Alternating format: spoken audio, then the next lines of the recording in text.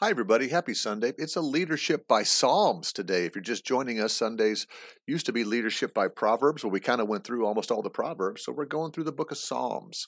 We've got a lesson today around rulers who serve with fear. Serve with fear. So stay tuned. It's time for Pete's Points.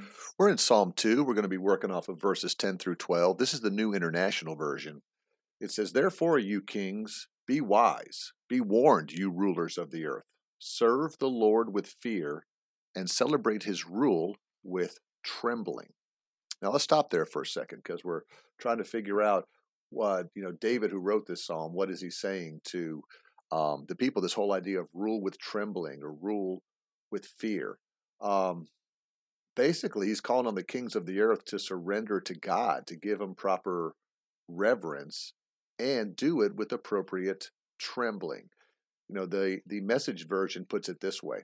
So, rebel kings, use your heads. Upstart judges, learn your lesson. Worship God in adoring embrace, but celebrate in trembling awe. And that's how we should always be around God, is in trembling awe.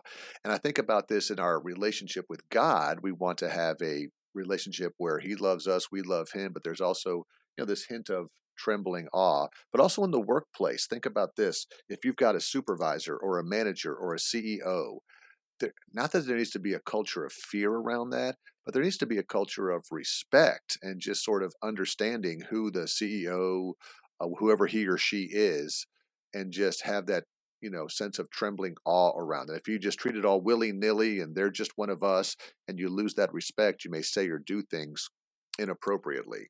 So you want to have this idea in both your professional life and your spiritual life as well. Hope this helps you today. Hope this gets you started on a good Sunday, and we look forward to talking to you more tomorrow.